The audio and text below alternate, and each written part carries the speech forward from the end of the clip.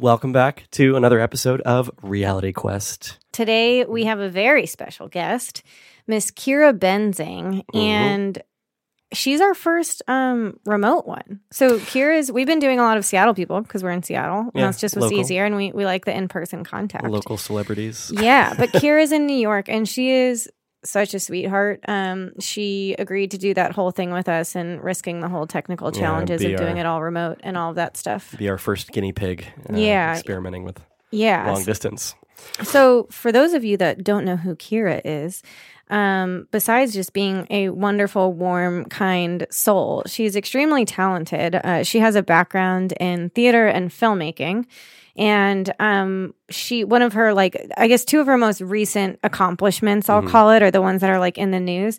She had an official selection at Venice Film Festival this year for Love Seat. Yep. And Love Seat is a theater piece. It was a romantic comedy. And we get into describing what it is, but essentially it's a mix of experiences where some of the audience of this theater piece was in VR and some of them were not. And the actors were actually in VR, wearing headsets as they're acting, and they're being reproduced in these animated experiences for the people with headsets on. I know that sounds crazy, and you didn't need to track with all of that because we do get into it in the episode. We'll dive deeper. But that kind of gives you an idea of some of the cool shit that she's experimenting with. And for another one was Run-In, which is a dance experience, and working with Reggie Watts on this project and John Tejada. Yeah, they go by Wahada. Is what she said. Wahada. Yeah, I love it. But neither of these things are available for you to experience right now because they're hot off the press in the film festival rounds. But we do get to hear about them, and she has amazing experience, and you can kind of go look them up. In the outro, we'll give all the info and the links, because even just watching the trailers for them is really awesome. And Run-In is this dance experience that they filmed in the volumetric capture studio, Intel's volumetric capture studio. Yeah, the largest in the world. And she was the first VR director to work at that studio, which, as you said, is the largest volumetric capture studio. And they have I didn't look it up recently, but it's well over 100 cameras. And we do get into 100 cameras. Yeah, for anyone that doesn't know what volumetric capture is, we do get into it. And essentially just imagine a plentiful amount of cameras capturing different, you're recording a three-dimensional space. Right. But more on that in the episode. Right, yeah. And you can just do some really cool stuff in that experience where you have superpowers where you can do all this cool stuff through movement in the dancing and go up on the ceilings and all of this. So I'm very excited for when it does come out for all of us to try. But for now, you'll have to just use your imaginations. Yeah. Kiira is just incredible. She's done a lot of experimentation throughout theater and just taking a lot of risks through her artistic projects. And she's also done a lot of work trying to get VR and these sort of mixed reality kind of experiences out to more people, out to a broader audience. Yeah, with that theater piece where she's connecting it through theater and also with audiences. So it's across mediums. You have some people not in the headsets and some people there. And she seems very keen on expanding this new dimension in a lot of ways, in unique ways. Multi-layered experiences as far as different types of realities and through which to experience it. We also get into a couple different concepts in this that would be worth prefacing real quick or giving explanation for. Yeah. One being an avatar. Oh, right. Which obviously, if you're in the industry, most people know it. But for all of our friends and family who we love who don't know what that is. An avatar, basically, anytime you're in a digital space, whether it was a video game up until more recently, and then now in virtual reality or any sort of digital setting. I mean, even in websites, avatar is basically just a digital representation of yourself or of you as a character. Yeah. Yeah, good job. So I think that does it. I like it. What else? We also talked a little bit about High Fidelity, which they are an open source VR social platform. Yeah. They kind of allow people to create their own content and generate worlds in VR. So that's kind of a big deal. And we do talk about that as well. Yeah, we don't go into super depth, but it comes up, I think, early on. And so it's just good to know. Definitely worth the plug there. I think that's pretty much it. Yeah. I mean, Kiira's the freaking best, and she's already leading this industry, you know, and so she's a good person to keep She's track of and hear her things. thoughts for sure.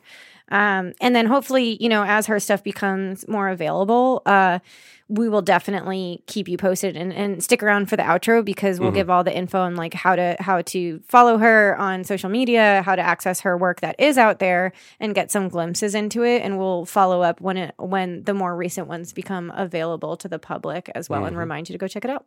Yeah. All right. Well, enjoy the episode. Let's dig in.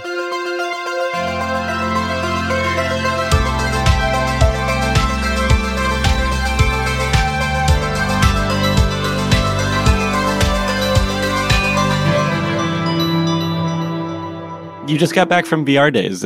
Can you talk about that a little bit and your experience there? VR Days, it's a conference in Amsterdam. Yeah. Right? Which, Kelly, you've been to. Yeah, I know. I had so much fun there.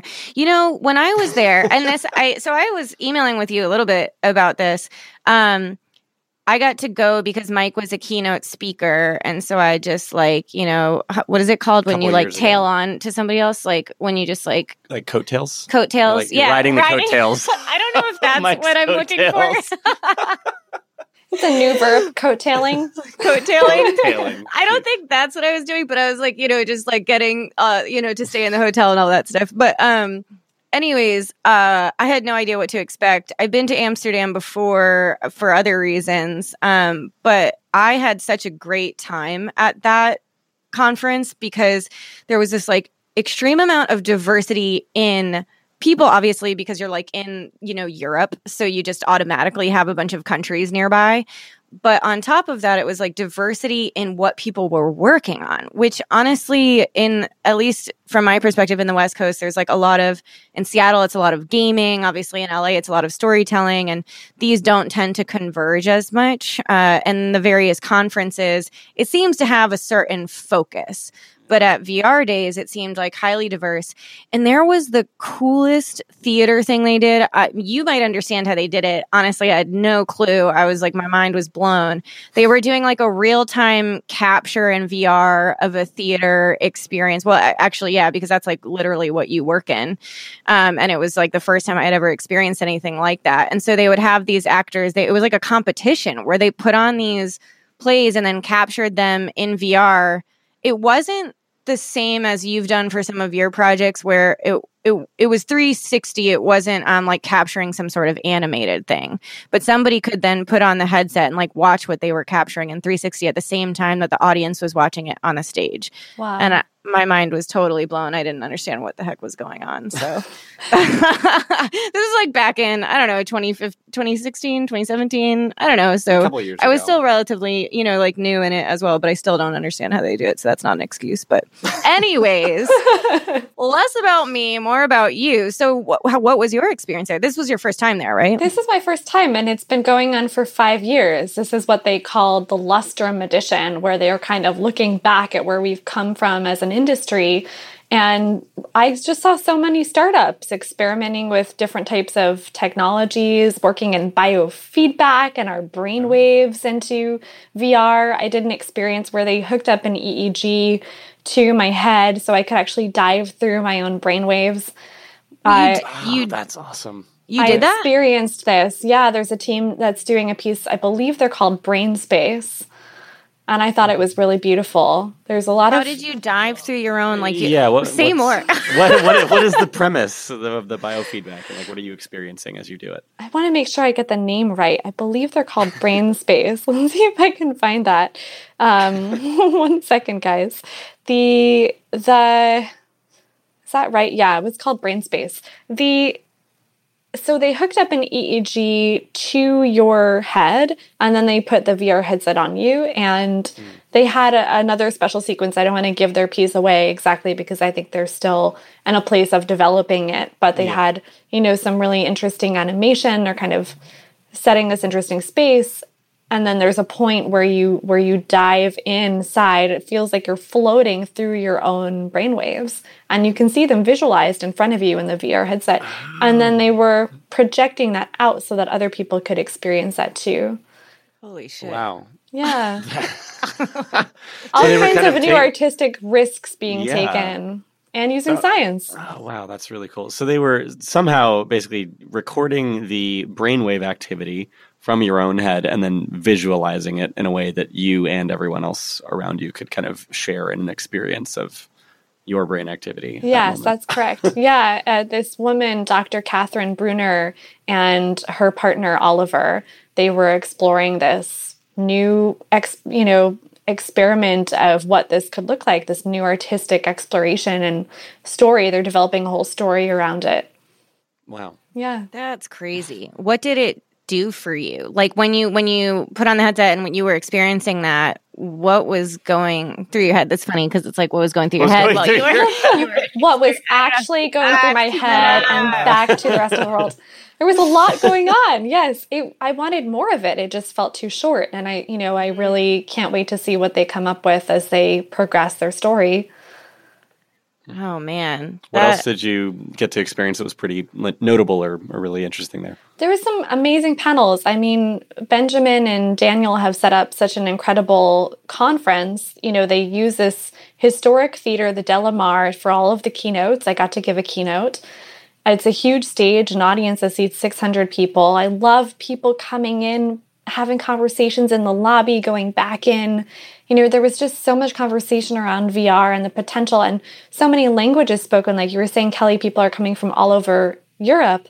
Everyone speaks 3 to 5 languages. So I would just hear, broken language and then sort of come back to English and Dutch. And it was just such a beautiful orchestra of sounds and ideas coming together.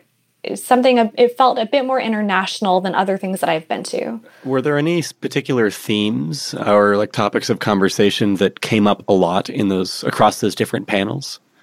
Yes, there were. There definitely were. I mean, one was climate change, and This is something Michel Rayak, one of the programmers from the Venice Film Festival, I was on a panel that he moderated with some other great storytellers, and he was talking about, can we be meeting in the future in VR, actually? Can we be meeting in some of these social platforms? Like I've been working a lot with High Fidelity, and of course we could be meeting in there, and there are some others as well that we could be exploring as virtual storytellers and perhaps cutting down on airplane travel. Travel costs or just energy usage in general. Yeah, and the toll that has on our environment. So that was a conversation. Oh, and Venice was flooding. Oh, yes. Right. So that was like I was reading about that was a big part of the conversation. Why is that part of? What are they going to do with VR? Just the fact, about that. That's a great question, right? Well, I mean, they could at least start to hold some of their meetings in VR.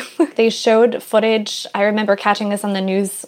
There was like an image of one of the places where they have their, I don't know if it's part of the mayor or other part of government, but, you could see where they're gathering to make important decisions for their community and their, I don't know, the kinds of conversations that would happen through the government, wherever they meet in Venice. I didn't know that they had a meeting space for that, but state meeting house or something like that. Exactly. Yeah. Yes. They have one of those, I guess, in Venice, and it was totally flooded. And they'd actually apparently been talking about climate change like a week prior, and they had voted something against it. And then like all of their desk papers were like left on the. It's a great image. Geez. I'm just trying to describe it, but there was like 3 feet of water and leftover strewn papers on the desks. It's actually super scary, and it's very sad. So obviously you've been to Venice because you've been to the Venice Film Festival, Kiira. Have you been to Venice, Jay? I have not. You gotta go because it's going under. I wish I went when I was younger. I wish I had gone recently or can go before anything more major happens because I don't my memory isn't that great.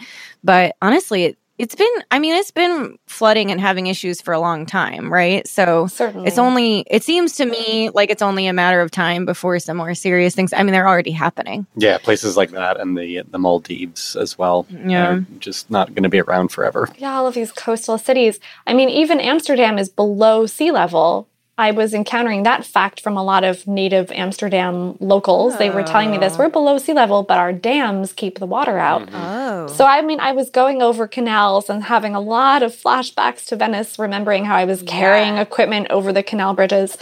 Amsterdam's built differently. These streets are wider, so it's easier to haul your equipment around. But the proximity to water was so breathtaking and beautiful and awe-inspiring. I can only imagine the heartbreak that the Venetians are facing by having to cope with their beloved city underwater. So it's really, that was really interesting. And to talk about the potential for VR, you know, what if we were to have a conference? What if we were even to just gather for a day to discuss some of these issues?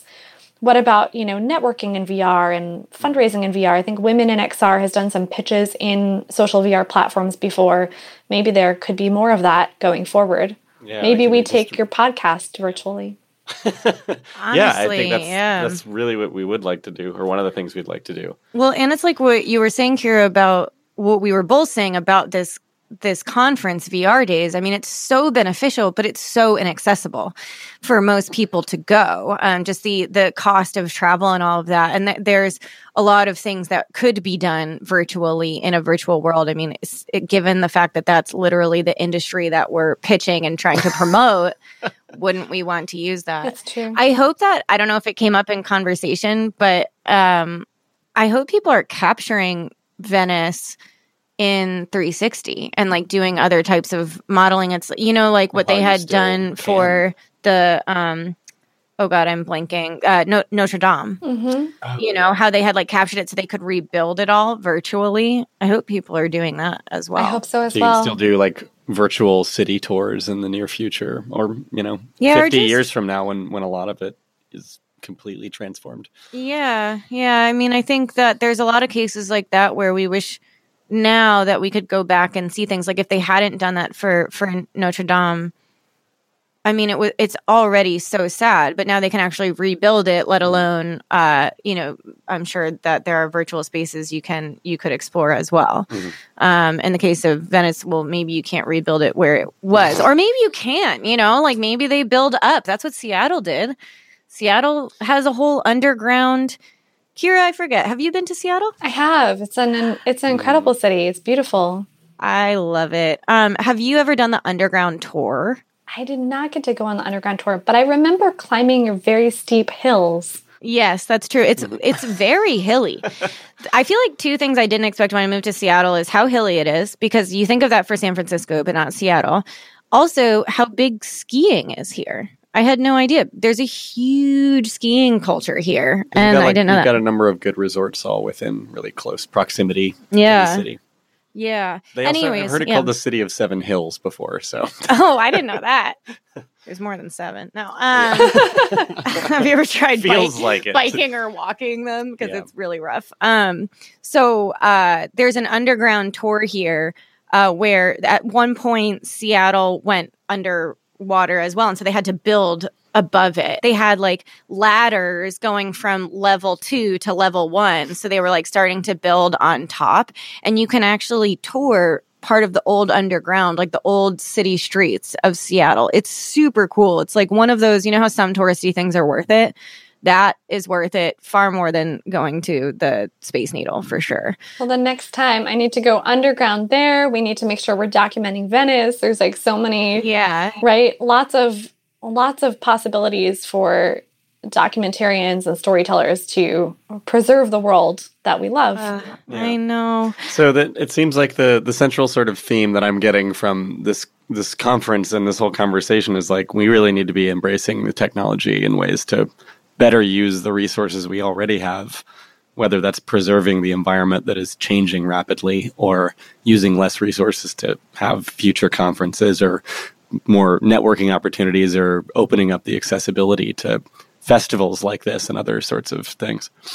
Yeah, I think nothing will ever replace being in the same room with people. You know, it's always special to get to share a physical space with someone and make real eye contact with them and be in the moment. That's never going to go away. It's why we're drawn to concerts with our favorite musicians. You know, there's something that takes over, and it's why we're drawn to going to the theater and ballet. There's something that I think affects us emotionally, physically, spiritually, and that's from being in that united place. But we are working in a place where we can get really close to doing some very transformative things and giving someone really special feelings, an emotional experience that they can walk away with. So I think that we can embrace the technology that we're using and imagine what a conference could look like in VR, what just a part of a conference could look like. It would be great to see all of these amazing festivals and conferences just dedicate one panel that takes place in VR or one sort of breakout session where we brainstorm together about how to make our industry better. I was also on a panel talking about women in XR and fundraising and what that's like as a woman in this landscape. I think it's hard for any person. It's additionally hard, I think, for a woman or a person of color. So I think that there are, again, other things that we need to think about how we can change our industry for the better while we're still in a nascent stage and we have an opportunity to make things more equitable. How can we make sure that underrepresented voices are getting their chance to pitch and be in the room with some of these great funders and tech companies? How can we make sure that when they get into a deal that they are respected and taken care of in ways that they should be as a creator or a leading artistic voice? So those are things that I think will only come again with practice and probably by the industry making mistakes, and then we learn better. But, can we make the fewest mistakes possible and make sure that everyone's been being treated respectfully and pushing the industry forward together? I always think of, just to pull in a water metaphor, rising tide lifts all boats. So how can we be doing that together? I love that metaphor. Yes. And this is super important to me. It's one of the reasons I actually love the industry and am attracted to it, is that it is in a lot of ways a potential for a brand new start.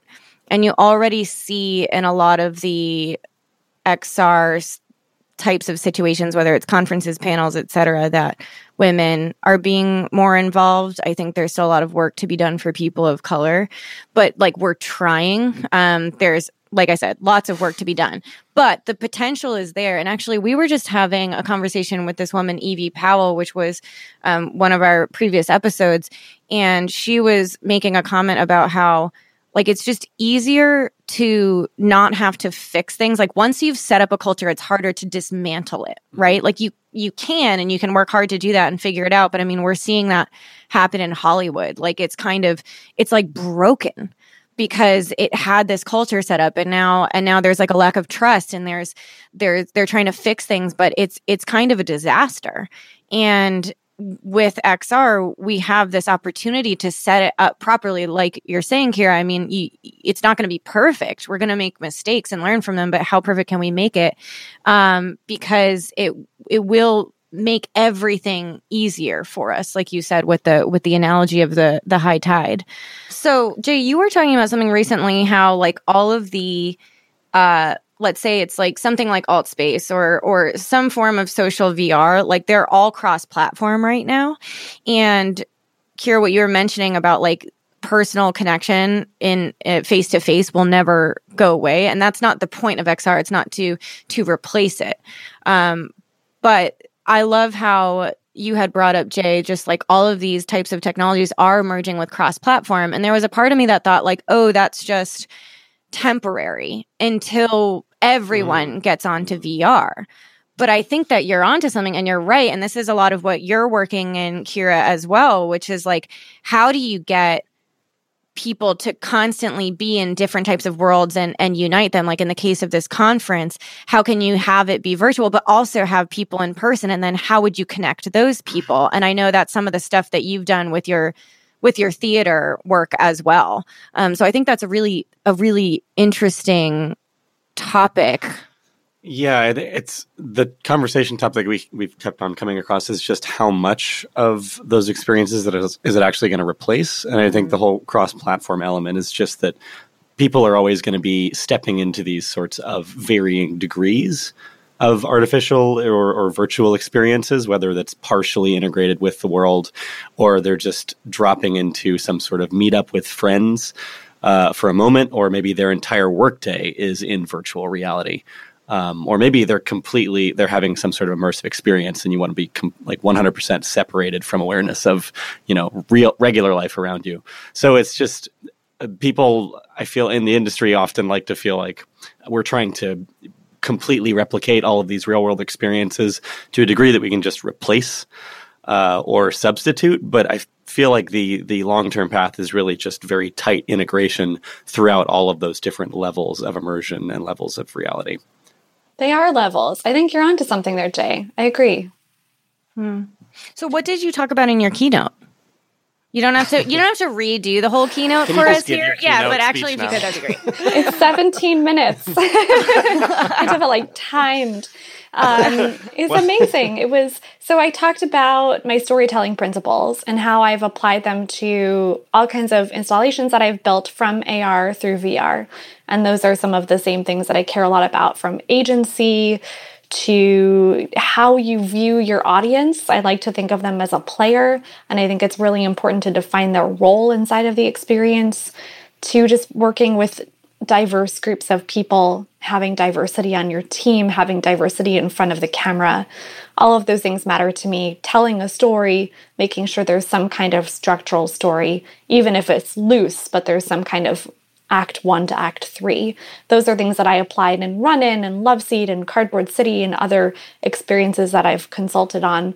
Those are things that matter to me. So I talked about those, and then I talked a lot about what I'm envisioning for the future of bridging all of these worlds, these levels of realities, as Jay was saying, in the XR VR theater that I'm working on, bridging these live and virtual audiences together.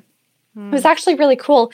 I mentioned High Fidelity, the platform that we're using for the VR theater, and there were two people, or it sounded like a little group, but it looked like a few people, and they shrieked, with cheer and joy when I mentioned High Fidelity during my keynote. And I thought, wow, there must be people that are very familiar with this platform. And I got to meet them later.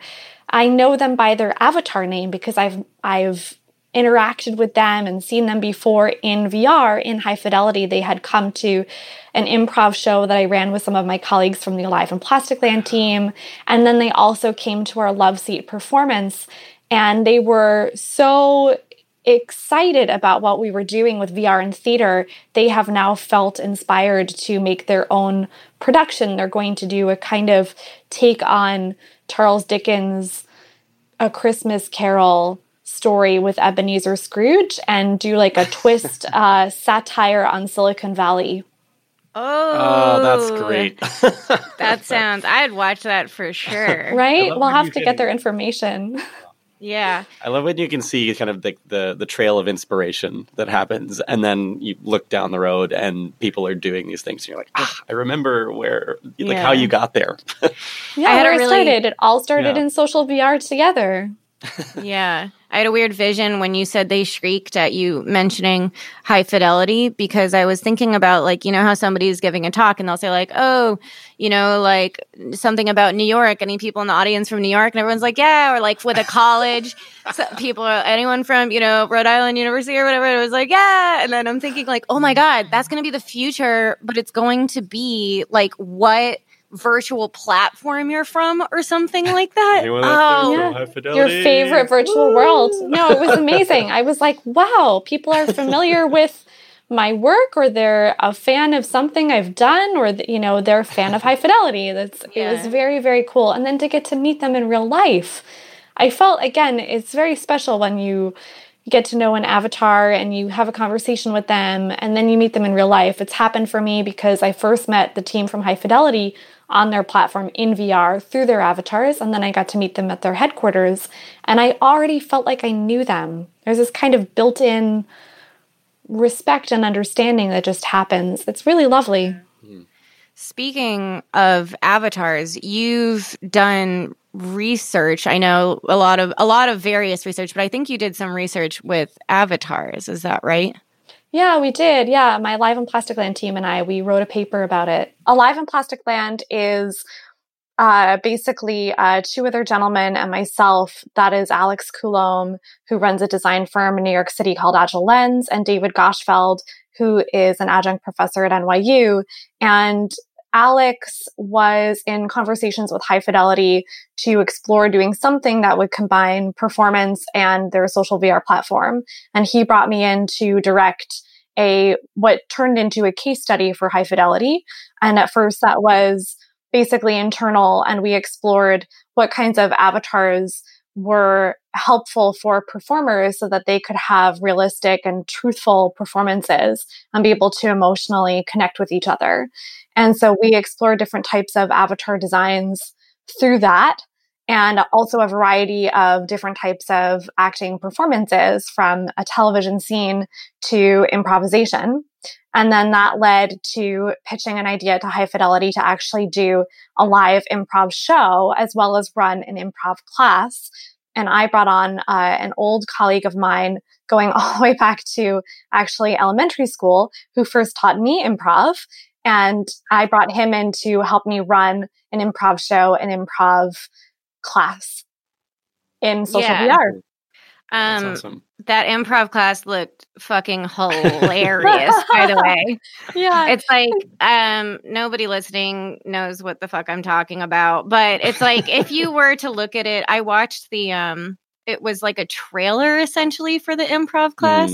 And it's like, you have this, I remember one specific image, which was like a giant woman taking care of like a miniature man and being like, my baby. Like, that was an excellent moment. Yes.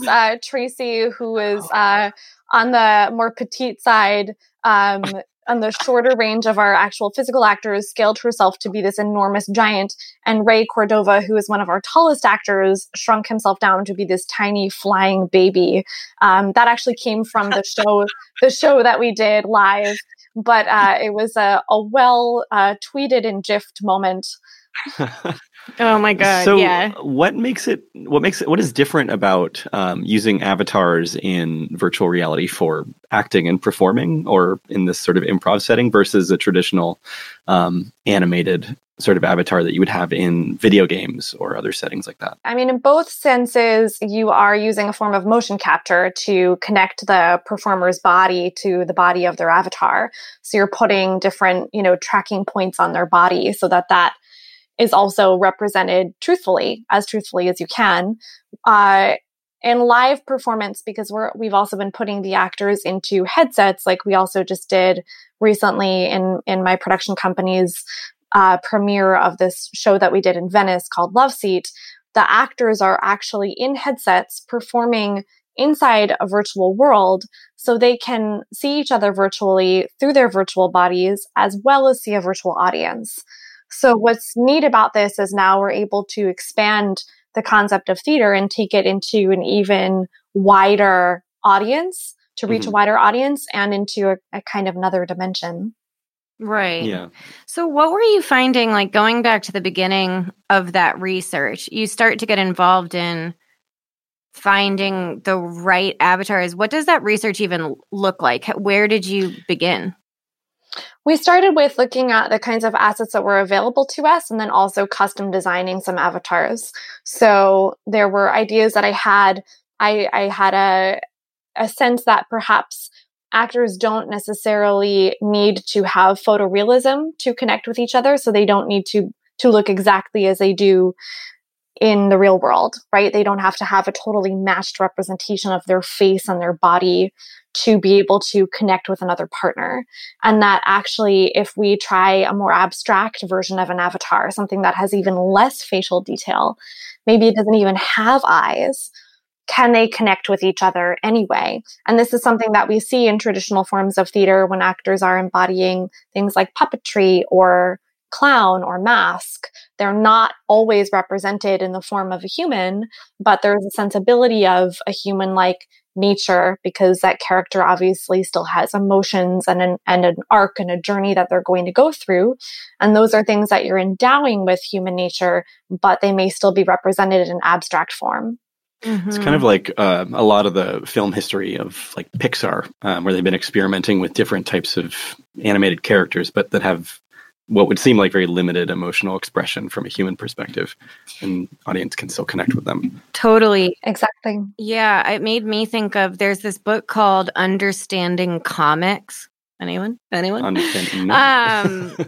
It's about the development of comic books. I highly suggest it. It's super fascinating for anyone like interested in storytelling, and you don't have to be interested in comic books, because one of the things it talks about is the range of abstraction and on a scale of like photorealistic to so abstract you actually can barely tell what it is. Sometimes it just comes down to what type of art form you want, but that ultimately, if it had to, I would say, suggest something, it was that you do not need to be photorealistic. You need to be something beyond too abstract that you don't even understand what it is, but that you really don't need a lot, because people like to fill in that blank. And if you make it photorealistic, they can't connect with it potentially as well, because they're not filling in their own person.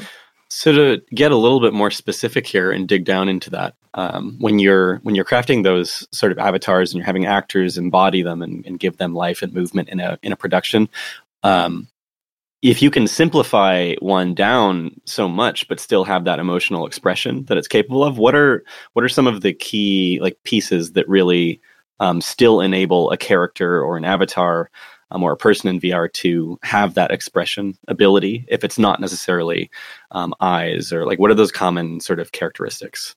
I feel like we're still experimenting with this right now. This is such a new medium and form, and there are a lot more points I think that we can be adding to this continuum of exploration of how to be able to figure out what this form actually looks like. So far, the types of avatars that my team has designed, both with the research that I did for High Fidelity with the Alive and Plastic Land colleagues, and then also in what I've been doing with Double I and Love Seat, what I'm finding is that there is a representation of a human body, but it's not exactly in the total dimensions of the human body. There's a representation of a head, and from that point forward, other features are kind of further pronounced. So whether we're looking to commedia, from the Italian design of masks to give us further influence, or we're looking to another type of history in the theatrical tradition, there are different places we can be pulling from. There's a New York City designer, Jeremy Thompson, that helped me design an abstract avatar where we really just use paint and brush strokes on top of the shape of a human body. And that was one of the types of avatars that we designed for the initial case study. And so how did you test? Because it sounds like one of the things I was talking about related to understanding comics, you also had that hypothesis, and I think came to that conclusion as well, which is that you don't need to be photorealistic, like you said. And so when you were going through testing these avatars, how did you even test them? How did you determine or prove that hypothesis? Sure. We brought each pair of actors that did a scene together would try on every single avatar and do their scene. And then we would ask them questions at the end and ask them about, where they felt most truthful and resonated the most. And the majority of them landed on the side of the more abstract or mask-like avatars. In some cases, they felt that after they used those avatars, if they then went back to a more semi-realistic avatar, sort of something we're more comfortable seeing in the game world, where it's been 3D designed, but it's coming off the shape of a human, or maybe there's been some photogrammetry involved, and then that's been incorporated into a 3D design of a human.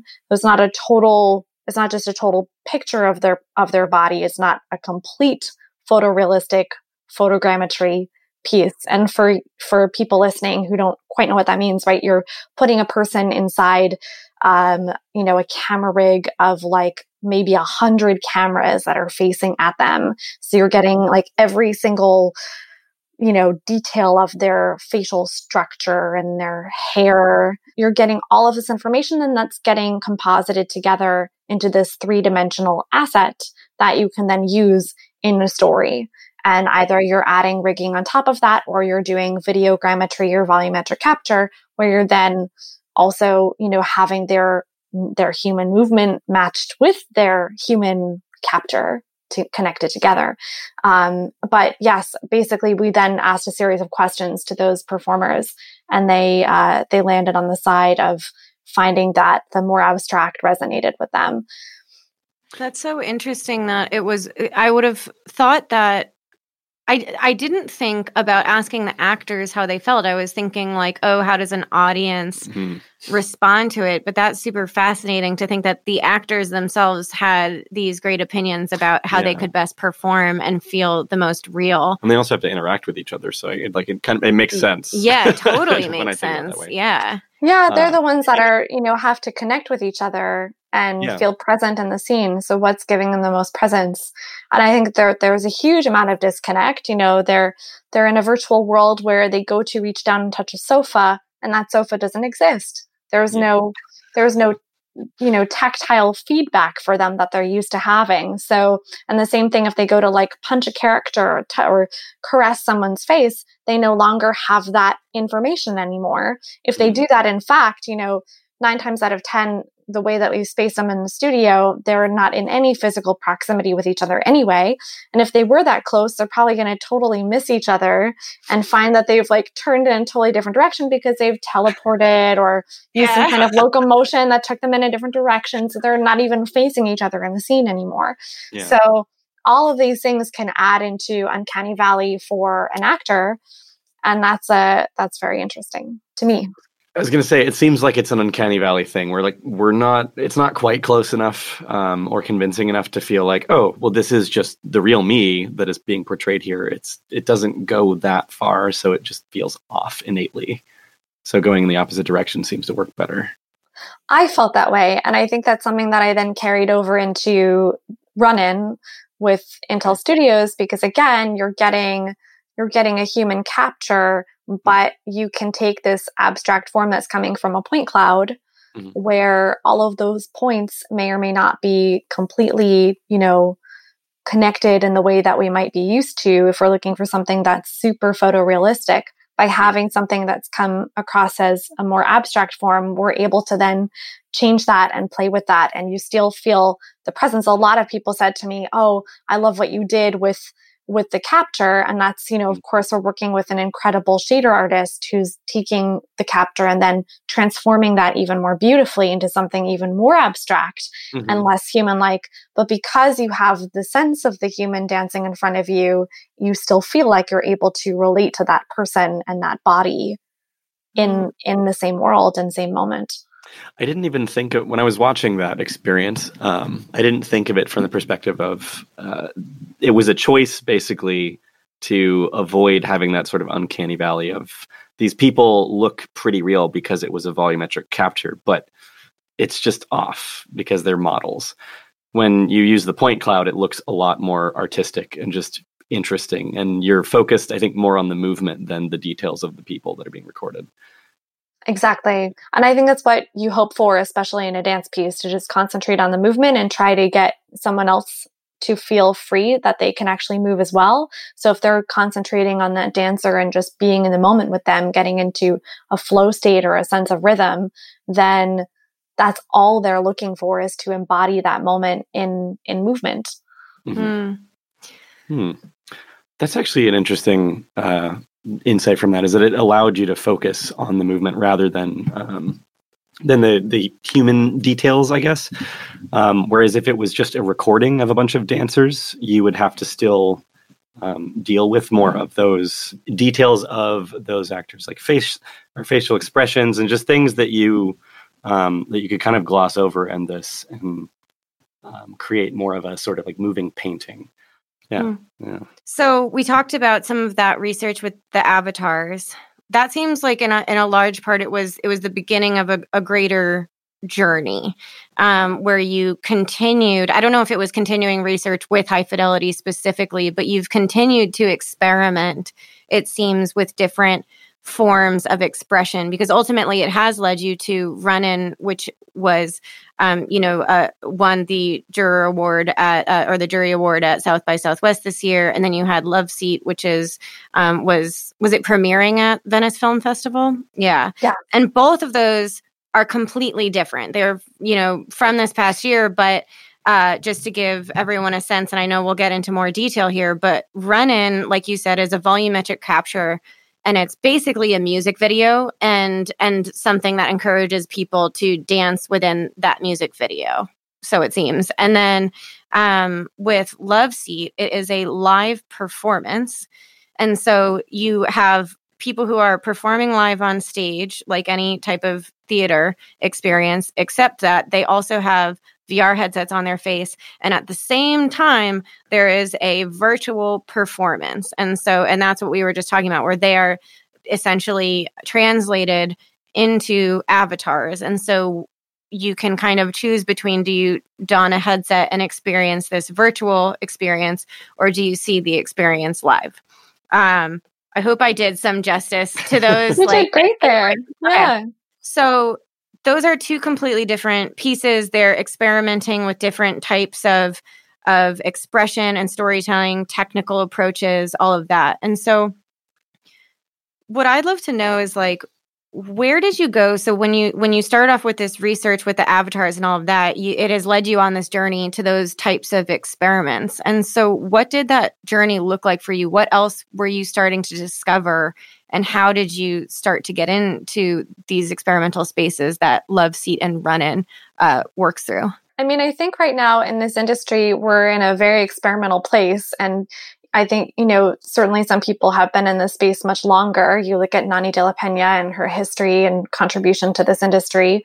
I think that, an incredible research-based universities like what Stanford has been doing and contributing to the field. So I think if you're not experimenting and kind of adding to that vocabulary, taking risks and trying different things out, then maybe, it's not going to further the medium as quickly as we could. So I really value all the people that are taking risks and trying things and trying to experiment with different technologies and practices, and also, try to embody different messages and pieces. I think if we take the same storytelling principles and the same technology that we're used to, because that's what we've been doing in animated films, that's what we've been doing in documentaries, then we're missing out. We're working in a three-dimensional medium.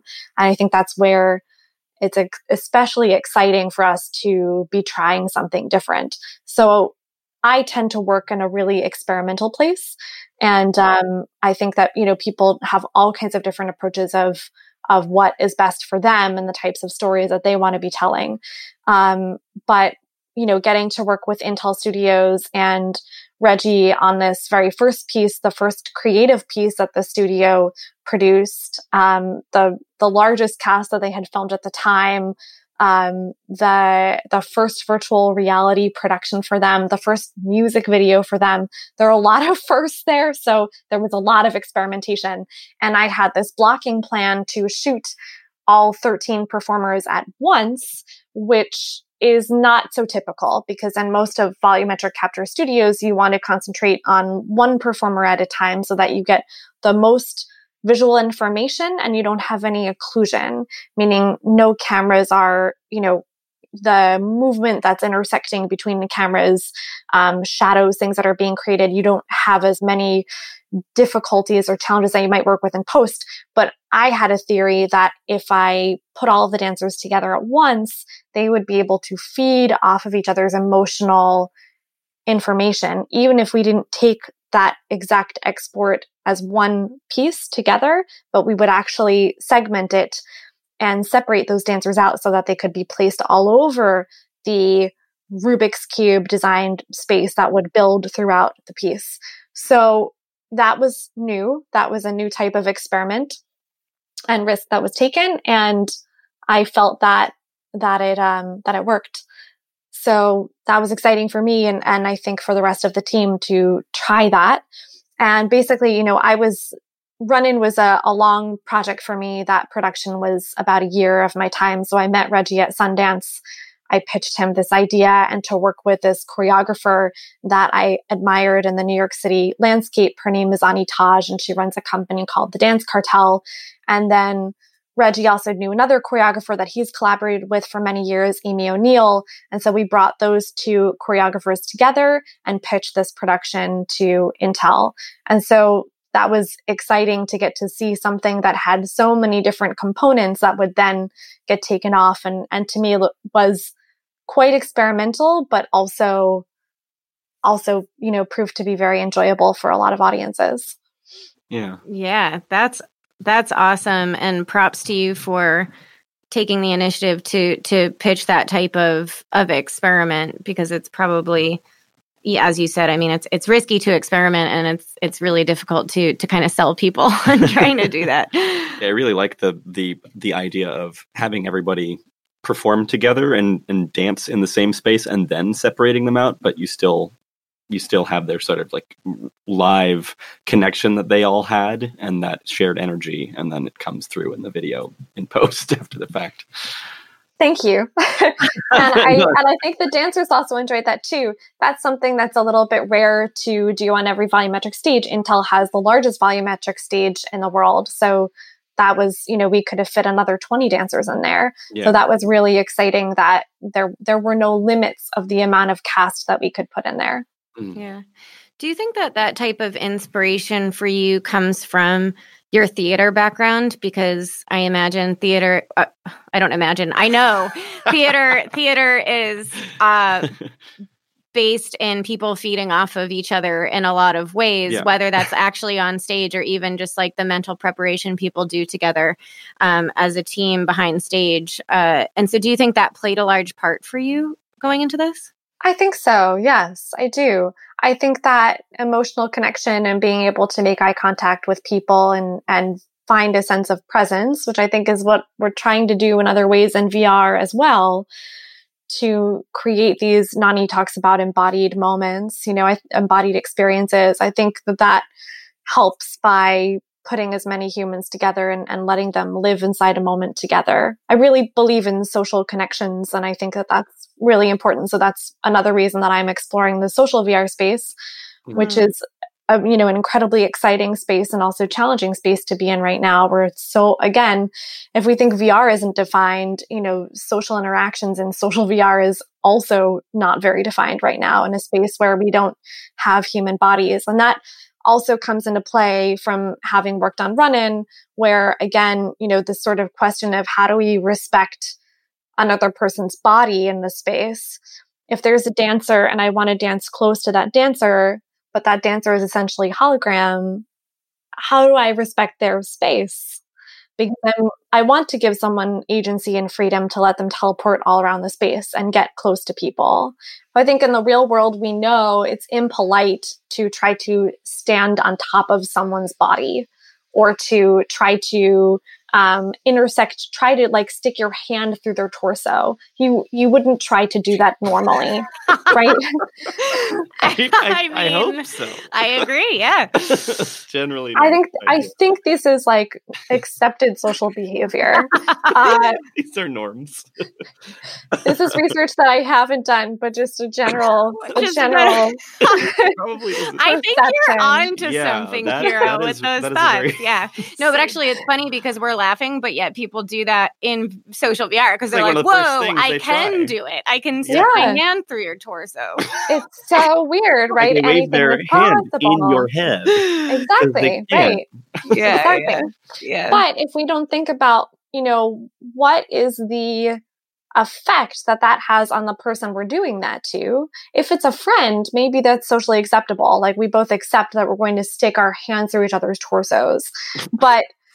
And that could be mutually agreed upon. But if it's a stranger, and in a lot of these social worlds, people are strangers, they are people we've never met, then we have to set up a new set of rules. I think a lot of these platforms are trying to do their best at reminding each other, create a sort of space bubble. You can set your own space bubble of how far someone can come to intercept in your personal space. Yeah. The fact that we actually have to define what our personal space is really interesting. So I was thinking about that as well while designing Run-In, like what is the appropriate personal space for those dancers and what happens when you get close to those dancers and yet at a dance party, you might want to get close to somebody else and dance with them and try their move and copy their dancing and see how you flow around their dance move. I think those are all the kinds of beautiful things that we discover at dance parties in these, joyous atmospheres, which is what Run-In was meant to be. So how do we maintain that sense of freedom and choice and yet also respect someone's body?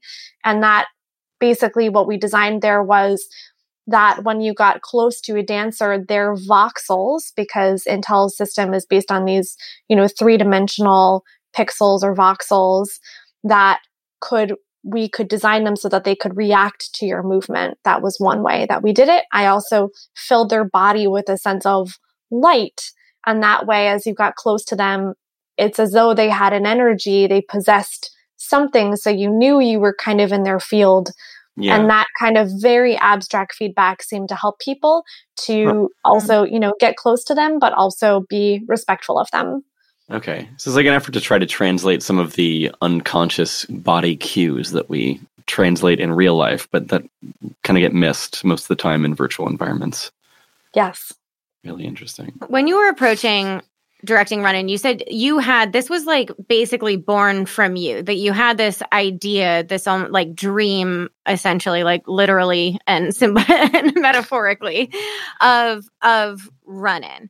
What was different between what you started with and what you ended with? Like that type of interacting with bodies and having those bodies light up or having the voxels react. Was that something you envisioned, or was that like learned throughout the process? The voxels reacting to your movement was something that evolved. I mean, that came pretty early on. I was hyper aware of the fact that I wanted to make sure that we could be close to dancers, but respect their bodies. And that's something that I would continually bring up during the process, also being the only woman in a lot of these post-production meetings and designing times. That's something that I was very concerned about. Like, how do we honor someone's body, especially thinking about women in this industry? Like, what is the right thing in this potential made up surreal dance world where there are no rules, but how do we establish some kind of very simple rules that you're not even aware of, but we're going to set the design principles that way to make sure that there is a sense of respect. So that was a tenet for me going in from the very start, but how I got there took time. And that's something that I worked out with a UX consultant that I brought on the piece, Kent Rahman, who's a UX designer at ThoughtWorks. And he helped me work through my process. And I came up with a number of different approaches that I then brought to the developers and designers of how we could essentially make sure that we were respectful to these dancers and their bodies. Yeah. I love that. I love that you brought in a UX designer to consult on something like that, because I think, one of the tough challenges of working on storytelling in VR is that it's like, who is even on the team? Because we're combining so many different types of things. And we also, a lot of what we're creating, or like in your case, this type of experience didn't exist before. And so who are the right people to consult? Like, what skill sets do you actually need? Yeah. And I love that. I never thought about it. I mean, I think UX obviously makes sense when you have interaction. But in this case, it's a special type of interaction. You're not like, let me click on this button or go through this portal or whatever. It's an interaction that is being suggested, but not actually happening. It's hard to phrase. And so I think that's really cool that you brought in someone from UX to work on that. I think that's like really great advice for people. Yeah, I think UX is one of the most critical. UX, UI is so important, like on every VR team. That's something that I really stressed with Intel when they were, putting everything together. I said a UX designer is really going to be very core and core to my process when I'm working on especially interactive VR, where the person that is embodying the experience, I like to think of them as a player and giving them an opportunity to play with the actual world and atmosphere. That something that they do, one of their actions, actually has some kind of result on the rest of the experience. So by making a choice that they, for example, the experience starts in a more photorealistic record store before you then teleport into this dreamlike, surreal Rubik's Cube dance world that you haven't seen in your dreams, this kind of magical world. As you get into that, these sort of magical moments happen that you bring to life. There are these record bins that you take your glow sticks essentially, and as you connect with them and drum on them and make beats with them, they come to life, they animate and change color. And that's an interaction that happens, only based on your movement and you making a choice to interact with that object. While we're on the topic of run-in, which was just, again, to come back to the, making sure the audience is with us, because run-in is not, it's in festival rounds right now. Maybe like we'll stay connected and we can maybe eventually it'll be on the store or something like that. And we can talk about how people can experience it. Yeah. But right now we just have to talk in theory for everyone. And again, this is the one that was a music video that was for Reggie Watts, essentially. And then John Tejada. Reggie and John. Okay, got it. And so they call themselves Wahata. Wahata. Oh, I saw that. And I was like, I don't know what that was. Okay, cool. Good to know. So what were some of the other discoveries that you made working on this project? Because first of all, let me plug something that you were not only the first female, but the first VR director to work in Intel's volumetric capture studio. Largest studio. So congratulations to you. That's fucking awesome. And I'm sure everyone's like, how did you pitch it? And tell us how to get into Intel Studio. maybe we'll come across that. But and that's 76 cameras, I think I read, right? And a giant. We have even more now. Yes, exactly. Okay. There are even more cameras installed now. That's insane. It's growing. It's getting even bigger. And it's like a giant stage, and you came in hot, and you're like, not only am I going to tackle this whole volumetric capture thing with this giant stage, but I'm also going to come up with new ideas about how to have everyone on the stage at the same time and how we're going to segment those people. You just seem like a total badass who's got this all down. But it's you're experimenting with everything. So what were some of the other key areas that you came across in working with volumetric capture and just working on this project in general that were big lessons and experiments that you played around with or tests that you did? Sure. I mean, I think the biggest one was I really wanted the player to have total agency to be able to teleport and go to the ceiling and dance on the walls. That comes from a love of musicals and watching Fred Astaire, who danced on the ceiling, and just always wanting to do something like that myself. So I thought if I can then give that superpower to somebody else, and we can give superpowers to people in VR, then that would be amazing. But again, what does that experience feel like? Will that make them nauseous? Will that make them feel completely disoriented? Will it be cool? Will they find that as cool as I think it is? And, that comes back to my UX designer and other work that I've been doing, with other developers in the field that have reminded me time and time again, this is about iteration. I actually think this is a piece about the VR development cycle that's very similar to theater. Theater takes a piece and workshops it and keeps reworking it until it gets right in front of an audience. It can take many years before a production even reaches Broadway. So the same thing in software development. And when we're working in VR, we're working with these game engines. You want to be putting a person from your audience, from the demographic that you're hoping that you reach, and seeing how they respond to the things that you're trying out. So teleporting to the ceiling, trying that out, that was something that I wanted to try that I hadn't built in an experience yet. And we tested it on people, and the play test went really well. It was, we struck a line where people felt the ceiling, I think, was a pretty easy, oh my God, that's exciting. The walls were something on the line of, where am I? And it's really interesting. So it was that moment of them feeling not safe. We took them just past their threshold, but then that was interesting for them. So I thought that was exactly striking that balance was exactly right Mhm. and exactly what's fun about VR, but also giving them the ability to choose to go there to those places. So if they discover it and that brings them joy, then they can keep doing that. But if that terrifies them, they can go back down to the floor where they started from and feel safe again. And I think that's really important, like not forcing to put a player in that position, but empowering them to choose to go to that place themselves. Yeah. Yeah. I wanted to ask a specific question about how you, or between you and the UX designer that you brought on, how did you kind of tackle that interaction challenge and just figuring out how to do that properly, and then working with people? Like, what was that process like? So that was something that I worked through theoretically with Kent, and then that was developed by these developers in California. And that process, we actually, we wanted to start with doing that early on in the process, but that piece got worked on a little bit later. So the playtesting for that was, like just in time. And there, I think that when you're developing a mechanic that is risky like that, you want to put a lot of playtesting and iteration around it.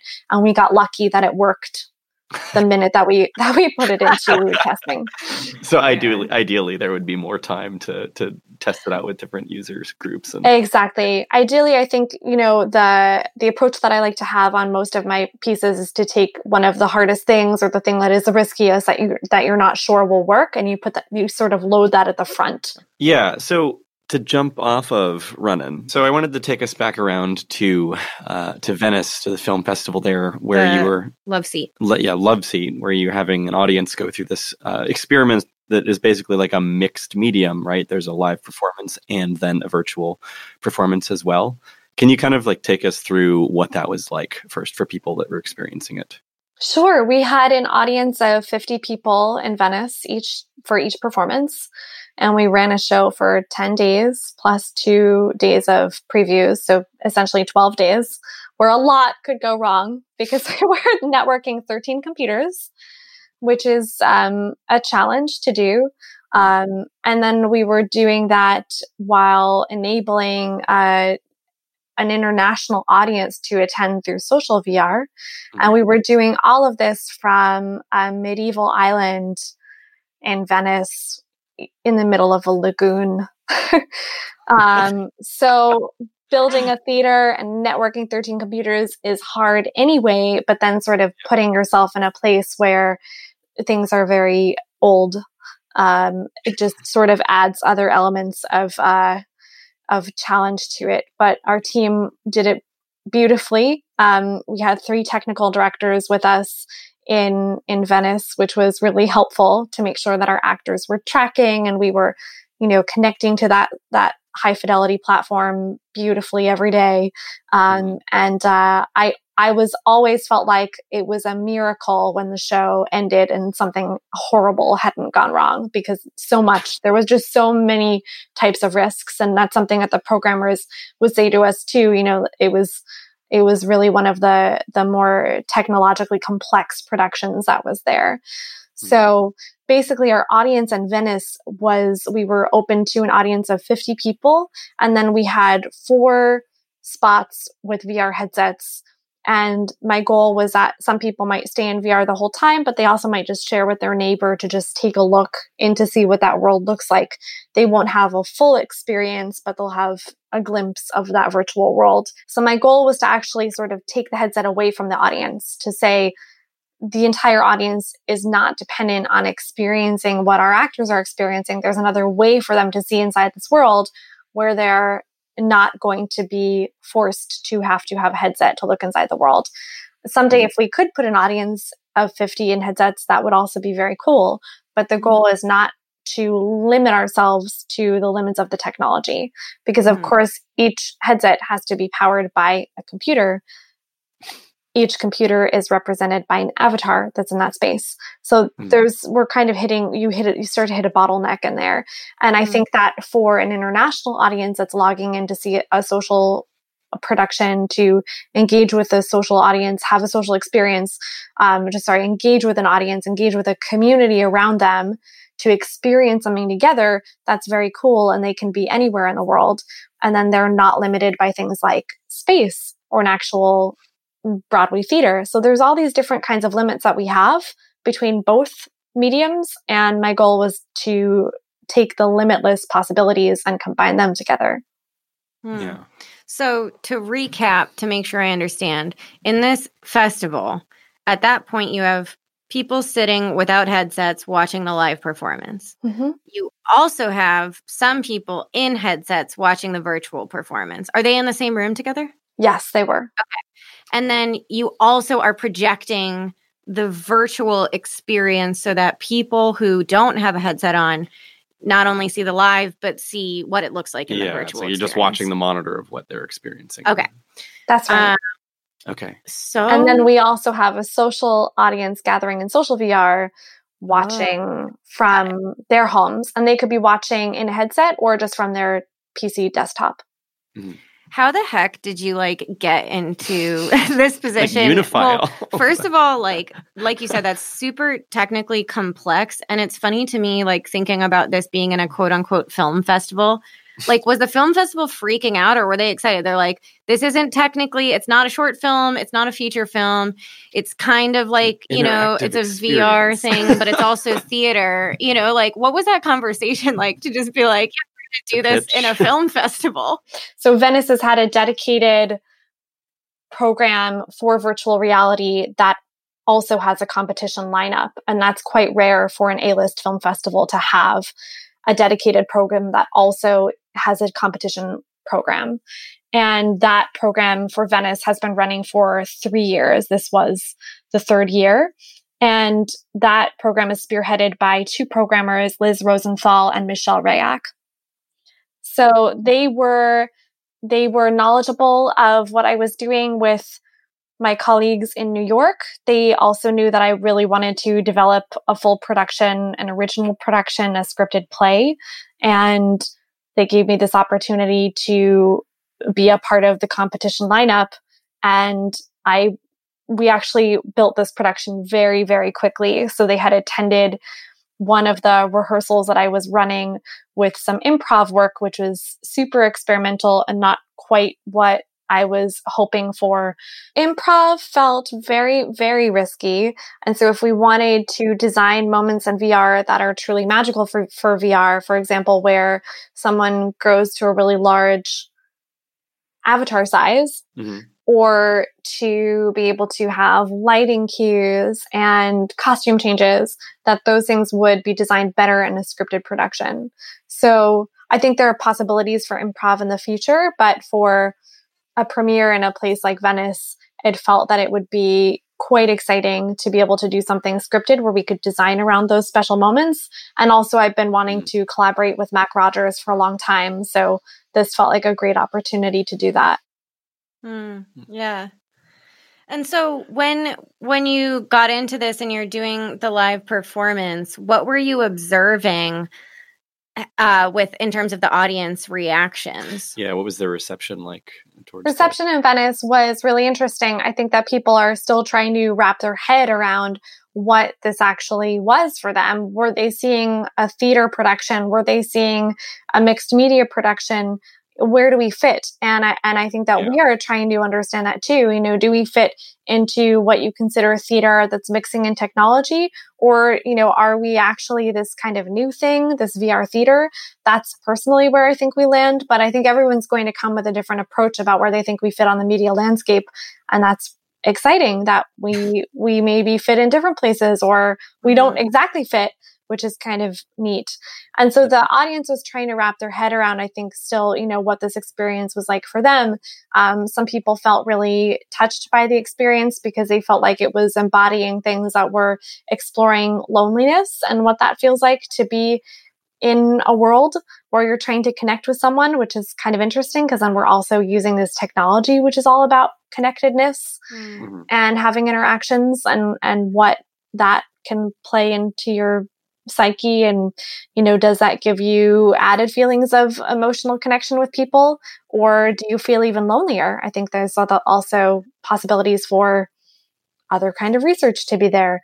But in the meantime, my focus is just creating meaningful content that people in social worlds and the real world can explore? And then how do we get this connection between those two sets of audiences? That's something that we didn't fully have time to develop. We just couldn't get there. We needed to build 2 lobbies basically. And we just ran out of time because we built this entire production so quickly in 6 weeks. Also building another scene, a whole lobby area would have been another challenge. And we basically needed an additional MC to then kind of interact and greet that virtual audience, those virtual avatars. So that's a hope that I have for future productions, to bring the real world and virtual world audiences together through a social connection. But lessons learned from the experience in the first part. So many lessons learned. Still learning. We're still learning. Did you talk to people? Did anyone experience both the live performance and then go back and do the VR performance as well? Yes, there are a handful. There was a German journalist, and I can give you her name, and she had a very interesting set of interactions. She experienced it first live in Venice, and then she went back to Germany and tuned in from Germany while we performed again in Italy, and she watched the whole show again from inside VR. And what did she have to say about her experiences? Really curious. Yeah, she had a lot of really great questions. She wrote an article that got reposted to No Proscenium. So there are 2 places to explore it on her blog and also there. I think it's on Medium, and it's called Birds and Bees and Multiple Realities Love Seat at Venice VR. Did you get to talk with her personally, or what were your feelings and takeaways, some of like the key things from what she wrote? I did talk to her personally. I got to talk to her in Venice, actually, after she had already experienced it. And I think she was like working through her head, like maybe she'll tune in also when she gets home, which of course is just another thing to figure out, how you're going to log in and set up and have that additional experience. But she did. And I believe I even showed her backstage to take a look at our, intense setup of many computers that are all logged in, because in order for us to have different camera angles, we have to have multiple computers that are set up in order for us to be able to mix sound in. Our sound engineers, the Chapter 4 team, they had to be logged in so that they could also be able to mix appropriately and hear the sound inside VR. In many ways, we ran 2 productions at the same time. We're running a live show with lighting cues for a real world audience. And our actors are wearing costumes and they have real world blocking. And then they have additional cues, design cues that are happening in the virtual world where set pieces are coming in from the virtual set that's been designed. But of course, we also had to have a live set designed for the real world audience to interact with. So it was like having 2 shows and 2 design teams. Our stage manager, in many ways, she embodied 2 people, and that was pretty incredible. How did you and the actors work through that challenge? I imagine they have not done something like that before. And if you look at pictures of this experience, you're seeing them on a stage in a pose with a headset on. It's like they're basically blind, and they have to like navigate this stage and the other actors that they're acting with on top of navigating the virtual world. So what was that like for them, and then also for you directing them? I can't speak for them, but I can speak for my interaction with them, and they're incredibly talented, all 3 of them.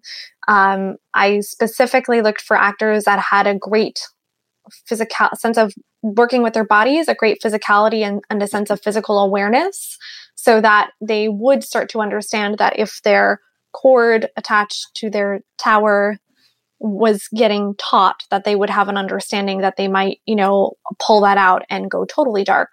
And that would, be a tricky thing to navigate. So so I worked with actors that would have an innate understanding of how to work with their own bodies inside of this world, but absolutely they learned all new skills, basically teleporting for their blocking, doing quick costume changes where they're, selecting these different avatars that enable them to do this.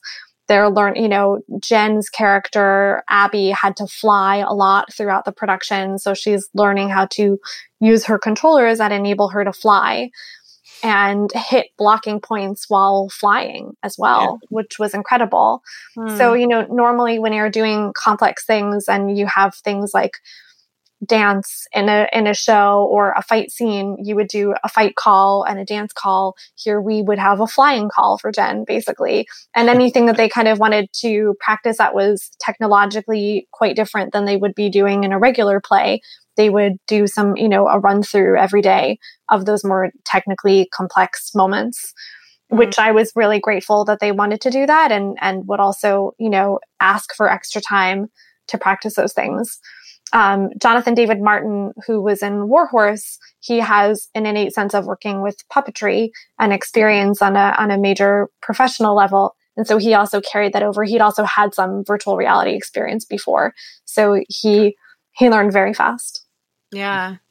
So what were, for you, directing that, what do you feel like went right? And then also like maybe what I'll say went wrong, but just like you had already mentioned, like some areas that you'd want to do better, such as the, creating connection between the two different types of audiences, the live and virtual.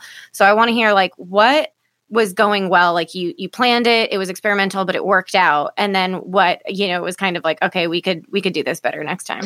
Sure. We wrote an entire stage management system to be able to call lighting cues and bring set pieces, fly them in and out from the stage, make things appear magically.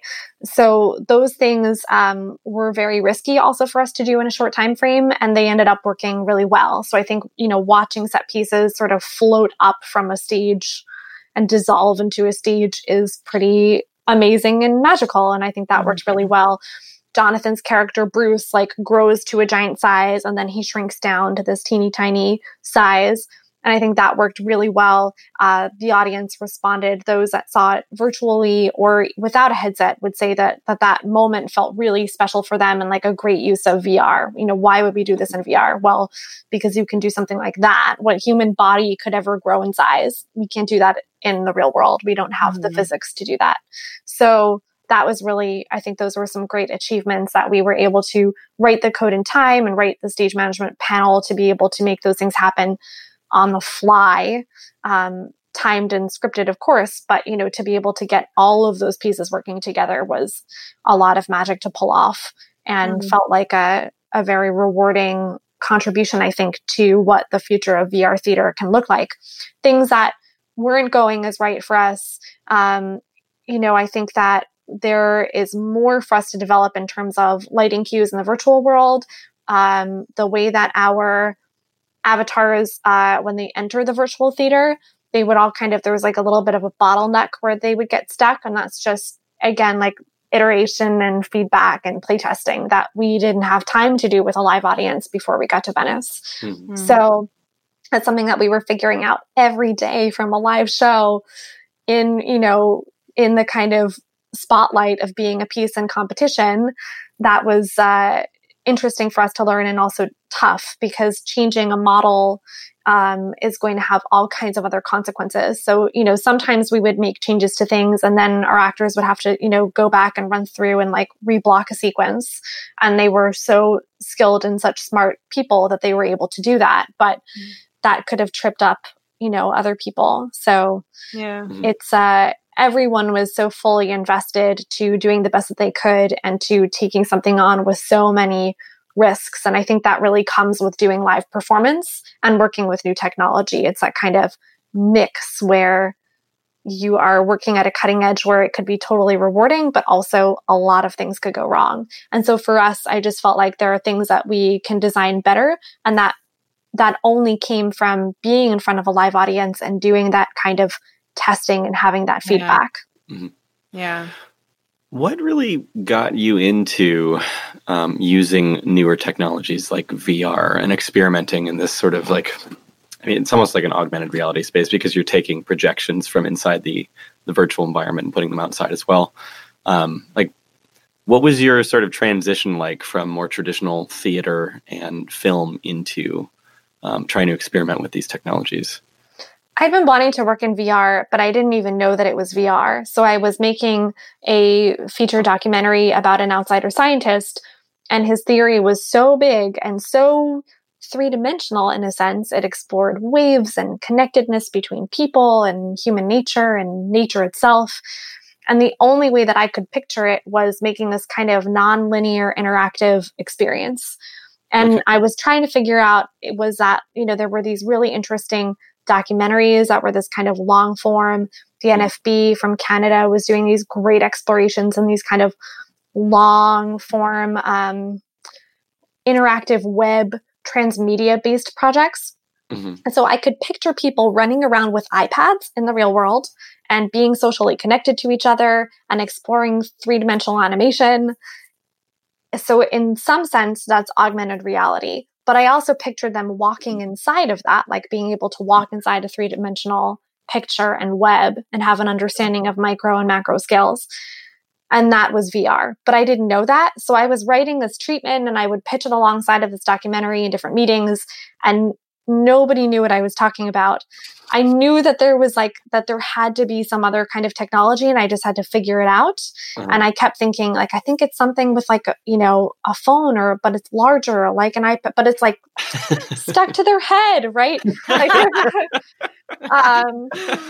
So that sounds, you put it on your face, but you're running around in the world, but you know where you're going. It's okay. Yeah. You're not going to hit things. You're not going to hit things, right?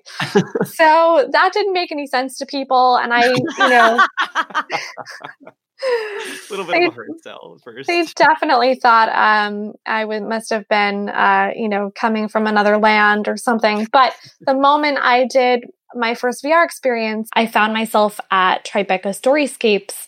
And I was one of the last people to get to experience this immersive, interactive story called The Enemy that was done by a French team directed by Karim Ben Khalifa. And that was really a game changer for me. I had an opportunity to explore so many things that mattered for me as an artist, but wasn't something that I could do in a two-dimensional format. Now I was able to walk through the experience physically embodied. I could engage with the characters. I had to confront them and actually have a certain physical distance from them in order to make the story happen. And that came off of my interaction with them, my engagement. It was so empowering as a storyteller and as someone that has been dreaming about building a three-dimensional world. The possibilities for storytelling just seemed limitless at that point, and exactly what I had been envisioning for this wave story. That was a light bulb moment. Yeah. What was that story about? Basically what Karim's team did, and the entire team from The Enemy, they recorded two different people that would look at each other as enemies. So they recorded a Palestinian soldier and an Israeli soldier, and they used photogrammetry. And so they were their actual size, and you walked up to each of them. They gave them the same exact questions about why they engaged in battle, what they were fighting for, if they'd ever killed anyone before, whether they had families. These were very human questions, things that you might want to see in a documentary, but now you get to see them answering them in front of you and breathing in front of you in real life.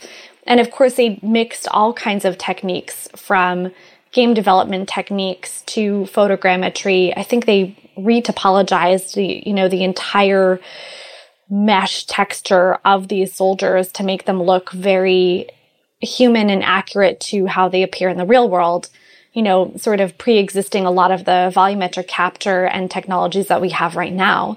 So they were really ahead of the curve, and they did this from a really pure journalistic standpoint, and then gave the audience inside of the experience, the player, this ability to engage and interact and sort of, ignite the story themselves. Did those two soldiers have sort of direct interaction during the experience of any kind, or is it just sort of them individually recounting answers to those questions in their experience? They were individuals, and they stood at a distance across each other. I want to guess that there was maybe 15 to 20 feet of space between them, but you had to get close enough to them. You had to get something like maybe 5 feet away from them in order for their story to come alive. Oh, wow. So that's what you meant by the proximity being so key to the actual experience. Exactly. That you weren't having a distant experience with them. You were having a one-on-one experience with them. You had to look them in the eyes and see how they, really cool. and see how they breathed and responded. And, you know, I'm always the kind of explorer that wants to see how an experience breaks. So I would try other things. I wasn't brave enough to run around them. You know, I had colleagues that did other things. They're soldiers. You know, these guys they live very meaningful, serious lives. Their choices are very bold. So I wasn't bold enough to, to run circles around them and try and, do anything kind of really provocative. But I did try getting very close to them. And I remember they had built in a reaction technique that they sort of backed off. And it was really interesting. I thought, like, wow, there's so much potential here again in this three-dimensional storytelling. How much space was that experience? Was it, how big was the room? Tribeca gave them a really large space. I mean, I'm just guessing from, also now having built a VR theater and, tracking actors that each need a 10 by 10 square foot space, that this was a pretty large space. I'm just going to guess that it was a 20 by 30 or a 20 by 40 foot space. And so from that point, you have this experience, you see, like beforehand, you realize that you needed something like this. You just didn't know that it existed. Then you have this experience and the light bulb went off. And so what were your next steps after that? Were you like, oh my God, this is what I need to do for the Waves project? Or where did you even go from there? I think I went straight to their producers and I said, how did you build this? What software did you use? What technology? How did you capture this? Show me your cameras. What can you teach me? And they were really generous. What I loved, especially about the VR community at that time frame, was everyone was saying, borrow my camera. I think I remember actually walking out into the Tribeca area. They had made this really cool seating area where you could sit on these kind of comfy couch stools, these sort of, what's the name for it? We're talking VR here and I can't even think of the name of the chair. The chairs that they're just comfy stools that spin around 360. Is that what you're talking about? They were not 360 chairs. They were just like those, like kids would have them, like round bean chairs, pillow chairs. Yeah. That you could just kind of like pick up your pillow and like move it to sit by somebody else. We did a lot of that. I remember that specifically from that year. It was this kind of really interactive time where people were sharing knowledge with each other and talking about the 360 GoPro things that they were gluing together. And, like do you have a couple extra memory cards we could borrow? We don't have enough mini SD cards, but do you have some? We've got the cameras now, but we don't have this. And so you'd hear about people kind of trading technology and sharing tools with each other. And I mean, that is really how I got my first shoot off the ground, Cardboard City. I borrowed from tons of people, from a lot of my peers in New York, because we only had 2 rental houses that had VR cameras and they were renting for huge prices and they were booked out through the shoot that we wanted to coordinate. So we had to rely on our peers to pull it together. And I think that's something that we should continue to remember as an ecosystem. How can we keep supporting each other? Where can we lend a tool? A volumetric stage is harder to lend, but what else can we be doing with each other to make our projects come alive? Yeah. What year was that Tribeca Festival? That was, I think it was 2015. Okay. We could take a look at the NMU website. Oh yeah, that's a good point. Well, yeah, probably. My guess was 2015, 2016. Yeah. So at some point around then, I hear you searching it. 2015. Yeah. Okay. Interesting. That's what those clicks were in the background. Yes. That's so cool that was the type of environment and culture that sharing, because you're totally right. I mean, I'm thinking in Seattle, if you want to get one of the best 360 cameras right now, I only know, just a few people who have them, and that's probably exaggerating. I mean, I'm sure they exist elsewhere, but like that whole, even some of the biggest rental agencies for cameras around here, they don't have them, right? So it is really relying on your community for sure. It's true. It's sort of like the industry is finding this wave right now where we're kind of going up with resources and places to take classes and hackathons and meetups and, grants to apply for. And then now we've kind of fallen like, okay, that's not as present as it was a few years ago, but there's still all these people that are making really exciting discoveries in their work. So how can we get back to the place where we have all those resources again, where we have enough 360 cameras of a high level to create great content? Yeah. Yeah, that's been a general sort of conversation that we keep having with people is just this sort of excitement that happened over VR and this whole industry over the past few years, and then has kind of reached a trough now where we're trying to find a healthier way to grow moving forward. But I would love to hear your thoughts on how you think that progression is going to be moving forward, or like where we're really going with that now that we've kind of leveled out. The excitement is not quite as fierce as before, but maybe we're moving into something that's a little bit more sustainable. Sustainability is what we need in so many parts of our lives. I think that we still have to define what we're doing as an industry.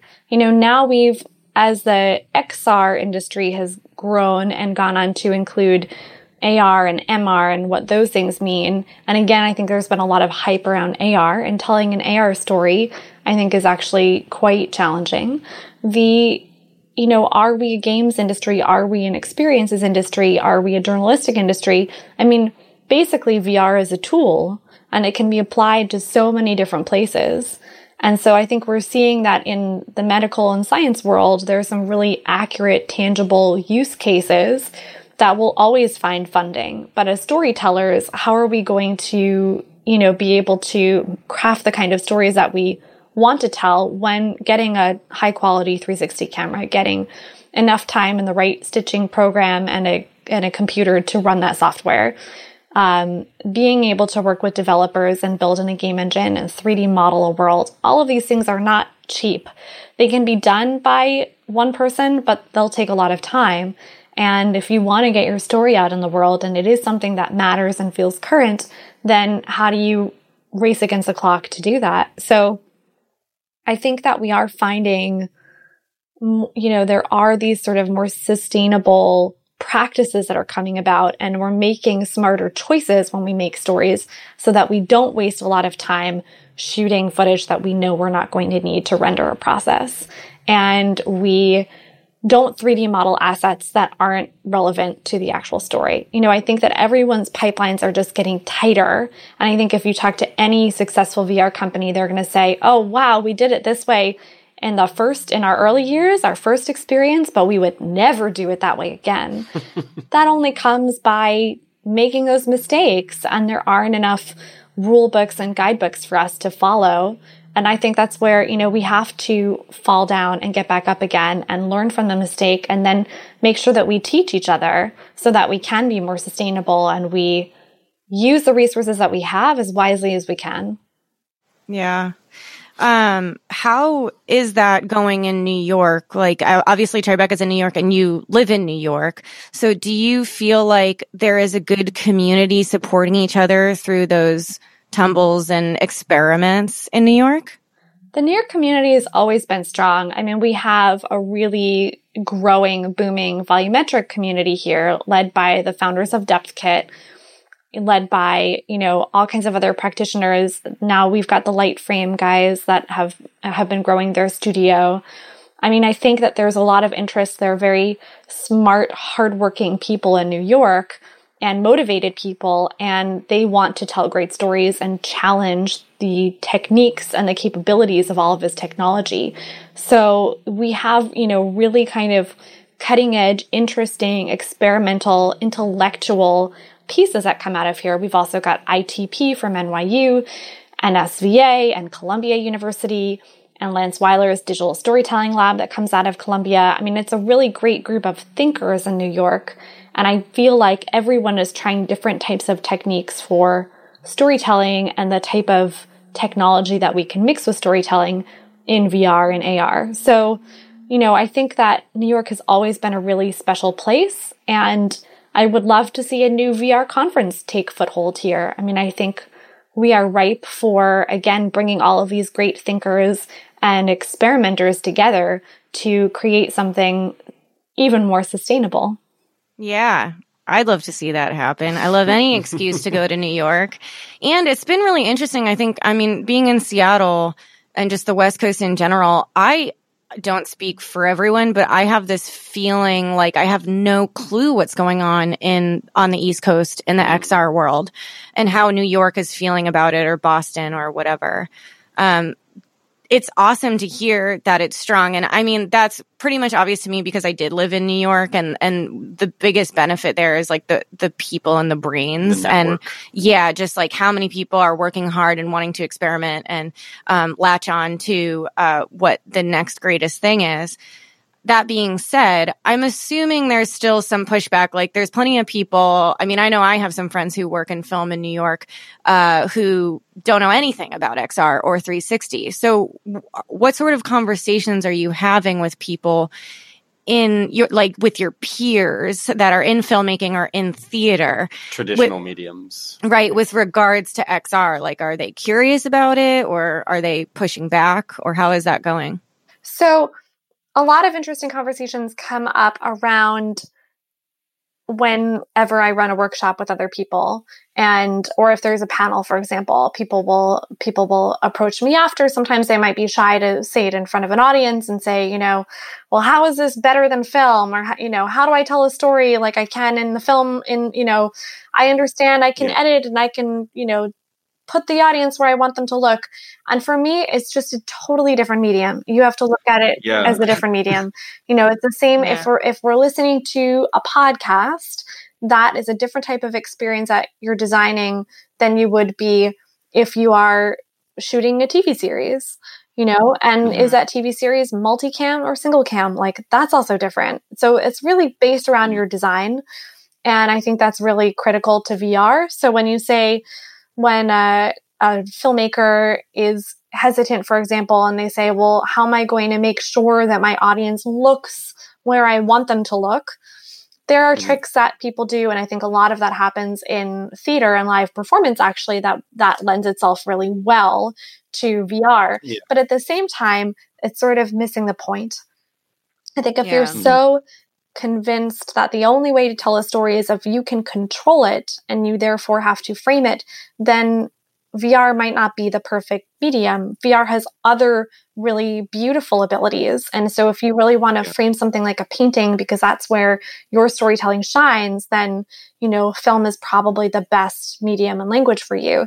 But if you are thinking about how you could give somebody freedom, for example, or agency to look where they want to go where they want to, then VR is a great medium for those things and something that you wouldn't do in film. Yeah. Right. So it's just not a straight, like framing the shot or the thing that you want to capture is just not the way to think about VR. I think that's like one of the fundamental differences. I think anything with a 2D interface is where you're going to encounter a real tension between a language that has been developed, that we're very familiar with. We know how to watch things and consume things. We know how to make good cuts and edits. There's practices for that. And VR, we're still figuring those things out. And I think that this is where it's exciting, and we have to keep experimenting as a medium. Yeah. What do you have any sort of conclusions yet about what does work or what's starting to work? Meaning, one thing that I feel like people say a lot is they think they've kind of figured out something like VR storytelling, and they might say like, well, it's more like theater. You just have to like put the camera down in the center of the room and have people dance around it, right? Which is just like, you can probably tell by the tone in my voice that that's not, like it's right. It's Kelly does not agree with this theory. Yeah, I do not agree with this theory. But people keep like doing it. And so, but I think the reason, no, I'm being mean, but I mean like what the thing is that people are trying to figure out, like you were saying, they're trying to translate it directly, and they're trying to decide like, what do cuts look like? Where do you place the camera? Is there camera movement? Oh no, camera movement might make people feel sick, so let's just keep the camera still.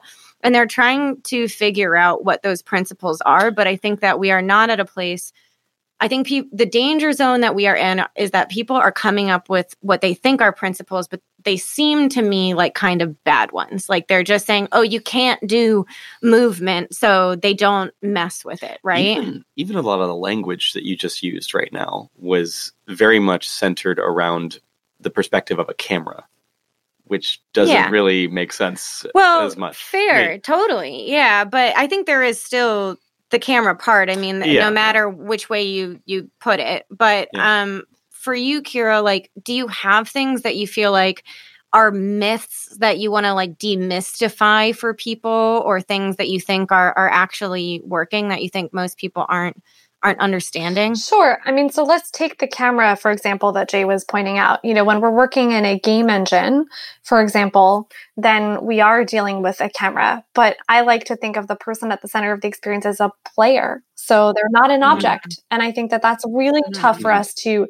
even wrap our heads around when we're working with developers and we're working with software language where things are looked upon as objects, but these are also people. You know, a volumetric dancer can be looked at as an asset, as an object that is placed in a scene, but it's also a person. So that's like pretty tricky for us to start to kind of steer our heads in a way where we know what needs to be applied and how the language will work and how it has to be coded, but then to also just make sure that we're course correcting our thinking in this other way that keeps these things as human-centered experiences. And I think that's really important.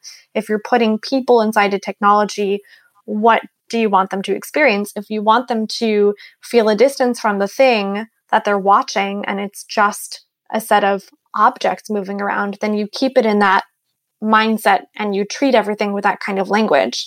And if you want them to have a human experience and feel something emotionally, whether it's empathy, sadness, joy, anger, then I think to live on an emotional spectrum, we also have to treat the language that we're using in the entire development process around more human style language. So that's a pretty big mind shift. I don't know that any team is doing that. I try consciously to remind my teams that I'm working with, and I have some great people around me who also help me think that way. So that's pretty important. And I think, a big piece of that is actually also just having diversity on your teams and diversity in production and in your development process. That's pretty important, to be bringing in perspectives that can be from, the makeup of your team and their gender and their beliefs. It can also be just the type of practice that someone has had in their life, like a UX designer, like a choreographer, like a musician, like a sculpture artist, that these different types of practices, the more diverse, I think, the better, so long as they're glued around the same intention of the piece and they're trying to reach the same goal. Okay, so principles that I've learned, things that I find are helpful. I think a lot of it is, you can set a kind of rule that you want to set. There are certain things that I think are helpful. Like, you don't want to make someone sick in an experience. Probably not. Maybe you do, but probably your goal is not for them to like take off the headset and feel dizzy for several hours, because that will just make them not want to return. So there are things that help us do that. Camera stability is an easy one to go to, but that doesn't mean you can't take the risk of moving a camera or taking them to another location through a cut. I think it's just that if the goal is to keep them feeling healthy after they do the experience, then you're going to make sure that when you do those things, you are being thoughtful about those choices. How frequent you make them happen, what's the duration of those things. One of my big questions is, can we empower the player to just do that themselves? So if a camera is going to move, can they make the choice to be on the shot that moves the camera through it? Harder to do, right? But it's possible. Is that better in a branching storyline? And that works in a kind of format, again, that isn't something that we're as traditional, that we're so used to, a format that has been established and proven. Linear cuts we know work. So that's where, this kind of decision that's made by an editor is happening, by choice, by force. But what if we give that tool to the player instead, and they make that choice and they become the editor in a way? And that, I think, is just by design. Yeah. Okay. So how do you write with this mind shift that you were talking about? Because you write, you also have collaborated with writers, and so I'm curious, like, with that mind shift you've talked about and with some of these principles in mind, what is different for you about writing for these experiences? I guess if you're approaching the narrative storytelling, is it like a choose your own adventure versus? Yeah, it can be. Yeah, exactly. I think just thinking about what the player's experience is, who they are, is a place that I like to start with, and the core feeling that I want them to have. And then always like designing around that feeling and coming back to that feeling. So if the feeling is, for example, a feeling of joy and happiness, then, we're not going to try and scare them and put them in a really dark environment and have lots of shadows where, things are lurking behind to make them feel unsafe. So that's each creative decision then supports that core feeling and whatever that player's purpose is supposed to be inside the experience. So that's very much like constructing an ambiance that matches the mood and state of mind you want them in at each point. Exactly. Yeah. Constructing the ambiance, the energy of the space, environment, I think, plays a really big part into it. Space, I believe space tells a story. That's something I've been thinking about for many years while working in this medium, that each time, what is the primary location and what is the story of that space? Mm-hmm. I love that. It makes me think so much about space design in real life, right? I mean, I'm not, I have no skills in this area, but my mom loves, HGTV and all of this stuff, and she'll tell me what to do. But one of the things she talks about that you just reminded me of is, like, you have to start with one thing.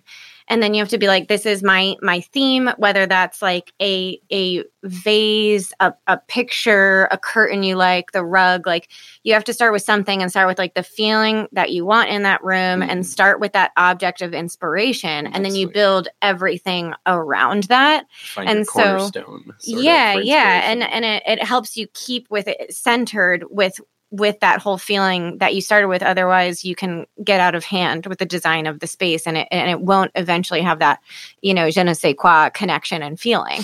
And that sounds like exactly what you're saying, except that it's not necessarily an object. You're picking a person's journey and their general feeling. So I love that. I think that's really helpful and thoughtful. I love that approach. Yeah.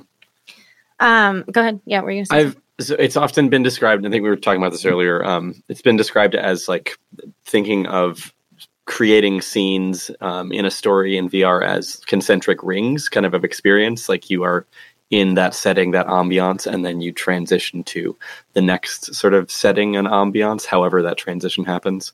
And so each one of those settings has to kind of make sense with the mood and message that you're trying to send.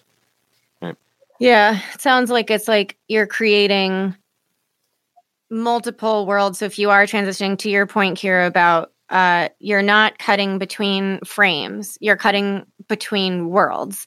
And I think that's what you mean by like the concentric circles, is that you're going from world to the next world to the next world, and you have to. That type of a connection is very different than connecting frames. And so you have to build it around that way. Yeah. I mean, we're working spatially. So how do you get from one space or one reality to another? The rules of one world can be different in another. Right. So I know that we're running low on time. One of the questions I had is, so for the experiences you have that are in the festival rounds right now, we talked a lot about Run-In, we talked about Love Seat. we mentioned some things like improv that you worked in. There's a lot of other work that you've had. What is the afterlife for some of these things? Like, where do they go from here? Do you think that people will eventually be able to go experience something on the store, like for run-in, or what happens with Love Seat? Does it just like hopefully travel? It's so different, right? I mean, we're in a new medium, so distribution is still being figured out in this medium. And a lot of these experiences are required and built on a certain kind of spec that a regular household may not have. Something like my mom doesn't have. Many of my colleagues, even in our industry, don't even have. So sometimes when you're working in this medium where you want to push the limits, then, mass distribution isn't something that's possible. Certainly when we're doing a live performance, that's something that's very special about it. So there is a time and place that it happens, and going back to revisit it isn't going to happen because that's not the purpose. But can we transcend the limitations of space? I think there are ways that we can do that. Can we run a production from our New York space and broadcast that to a virtual audience? Of course we can. We'll miss that other live element of bringing another audience in. And that's something that I'm still very interested to do. And so then to your point, Kelly, where you're saying, can that travel? Can that tour? Of course it could. Yes, we could go to Seattle and run a show for an audience there and also stream to an international audience. There are possibilities there.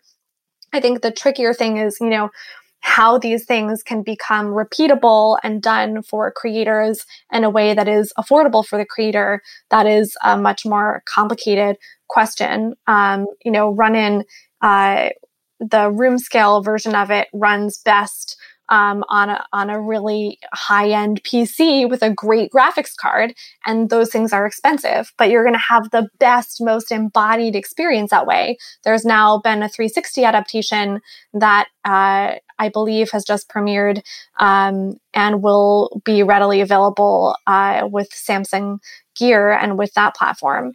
So there are other, ways to be creating content and designing content, and it's really just about the type of experience that you want to give people and what that's meant to be. There are theatrical experiences that Chained, for example, was run, and that was a one-person experience with these actors. That was a very intimate experience, and that was meant to be that way, to give them that kind of specialized insert into that world. And then you have other types of, incredible 360 videos that can be experienced by many people, even on a mobile device or plugging a mobile device into a headset. So there are all kinds of levels. And I think it's really just about the type of experience that you want to have and the kind of audience you want to reach, and thinking about those things, how to connect those dots until there is some kind of really easily determined distribution plan that a creator can just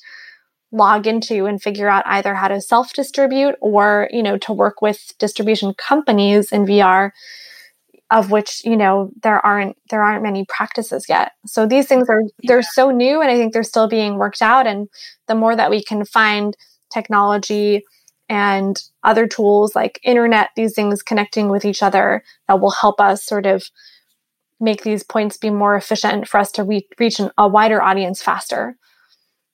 Yeah. Well, I definitely hope that we stay in touch, because I think whether you come back on the podcast and talk about your future experiments, which we hope you do, but also just to be able to communicate to our, local people or people listening to the podcast, how they can eventually access some of this stuff. It's really important. It's really important to us. And I know that distribution channel is tough. So as much as, you can use us to help communicate things, like whether that's a show has traveled to a new spot or that they can access something on a store, we'd love to keep people updated on someone we've had on. Can you tell us anything about what's next right now? Or the next experiments to keep working towards that goal? I've been working on a game about gentrification.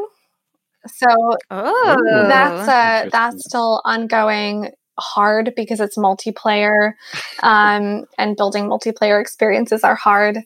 And it's a game about a really difficult topic. So, but it's it's really built around storytelling, where you, the player, become a part of the story and you share your own stories in it with other people. So, and it's mixing other types of media, like we're mixing in 360 video. I was one of a creator, part of the Google Ye Halo program. And so that was special to get to shoot with that camera. So I documented a lot of stories around Brooklyn and neighborhoods that are changing, that are in the process of gentrifying or have already been gentrified, and are finding what that world is like to continue to sustain a business or make art in these neighborhoods that are changing very rapidly. And then my dream with that piece is to find a way to turn that into a tool for people to use to empower them to actually change their own communities and have a voice. Wow. Well, I'm really excited to see what happens with that. So we'd definitely love to have you back on in the future and stay in touch about these experiments. It's really lovely having you, Kiira. Thank you so much.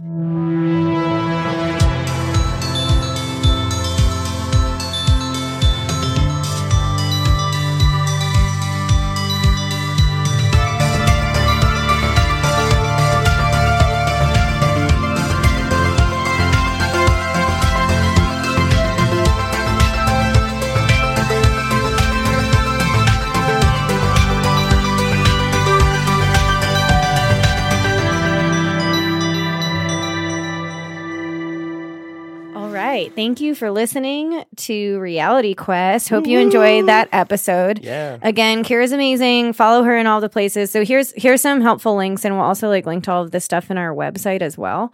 Her production company or her studio is called Double I. So you can go check out all of her work, a lot of the stuff that we talked about at doubleye.co. So that's DOUBLEEYE.co. And then you can follow her on Instagram at Double I and Twitter at Double I Pro. We mentioned a couple of things. So there's a blog on Medium she talked about at the very beginning, which was Alive in Plastic Land, that showcases some episodes with some of her research that she did with that team that we talked about, and some of their experiments they were doing with improv and all of that. So we'll link to that. But again, it's called Alive in Plastic Land with an exclamation point. Alive in Plastic Land on Medium. And there was another article where we talked about this woman who experienced the theater piece Love Seat, who did it in both ways. Yeah. And that was also on Medium, called Birds and Bees and wait, is it on Medium? No, sorry, I messed that up. That's okay. It's on No Proscenium. Either way, we'll link to it. But if you look up an article, I think it's noproscenium.com. And it's called Birds and Bees and Multiple Realities, Love Seat at Venice. And so look that up, and we will also link to it on the website. Thank you so much, Kiira. It was great. Yeah. So a little bit more about Reality Quest, especially if maybe this happens to be your first episode for some reason, or you just didn't get to the credits at the end of any of the previous ones. You got to listen poll to poll. That's what my friend Charlie does. He's like, I go poll to poll, because I told him, I was like, I gave you a shout out in the last one, but I didn't know if he would hear it. But he goes, oh, Kelly, listen poll to poll. That's a real dedicated fan there. So yeah. Anyways, if you don't happen to do that, here's all our info. You can find us at realityquestpodcast.com. We've had the website up for a little bit now. All of our episodes are there, and more information about context and things we talk about in the episodes. Yeah. Also, you can email us there. Yep. There's a comment form and everything if you choose to do that. We also we've been publishing just random little updates and things through our Instagram, which is Reality Quest Podcast. And then we also have a Twitter, which, to be honest, we are trying to. We're not good at Twitter. Yeah, that's my bad. Jay's so good. I'm terrible at social media, but I'm trying. I'm not great at Twitter. I'm learning on that. But someday we might tweet, and you're gonna want to be there. You don't want to miss it. Feel the FOMO. Yeah. Anyways, sorry to put reality that juju on you. Quest. I'm like, right? I don't even know what it is. No, it's reality underscore quest. It is definitely at reality. Go follow it. You're missing all the great content. It's such a rich experience there. Also on the website, we have besides emailing us and sending us all your feedback and also any comments you want to hear. Like the other day, Jay did a Instagram post where you could like submit thoughts of like questions you have, things you want to hear on the podcast. We love to hear that stuff, like various feedback. Only positive, of course, but no. But yeah, do that through the website or follow the Instagram to do that. That's helpful. Yeah, and if you like all of the stuff we do, including the episodes and like random art for those things, you can support us to continue to do more of this and come up with more ideas. We would love to do things like more group format episodes or do ones that are focused on sort of audience feedback, maybe even things in real time. But we need to figure out how to keep this whole endeavor going long term. There's so much we want to do with it, and we could really use people's help and support in that. So if you have the means and you love what we're doing, you can go and support us on Patreon or Ko-Fi. That's like KO-FI or coffee, basically. We're on both of those platforms. You can just search Reality Quest Podcast and you will find us there. They can also link through the website, right? Yes. Yeah, there are That's links probably the easiest way to find it. Both of those through the website. And that is, again, Reality Quest Podcast. Yeah, and actually this episode is a great example because we can't afford to travel to New York. And I know that's asking a lot, but, little donations do a lot. And we could potentially do a whole like week or something or weekend in New York where we get to find people and actually do in-person talks with them because it's really hard to get the same feel over the phone, not to mention that whole bandwidth thing. There are a number of people we'd love to go and meet with down in LA, for example, and we're just looking for the right opportunity to make a trip down there. Yeah. More importantly, though, we also recently recorded our first 4-person interview where we had like 2 guests on, and we all decided that the best way to have this long of a conversation is that we needed, instead of regular chairs, a donut-shaped giant beanbag. Yeah, we basically like a fire pit beanbag. Right.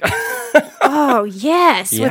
With like a what's it called? Not electric fireplace, but like, is that what it's called? Oh, electric fireplace in the middle? Where there's a light in the middle and there's like cloth and a fan underneath. It's happening. Yeah, so you got like fake fire. Yeah, that's the first priority. So that's the next thing we should add. If like, I know that we can do like they can buy us coffee and stuff, but I feel like we should I wonder if there's a way we can do it where they can specifically donate to the donut.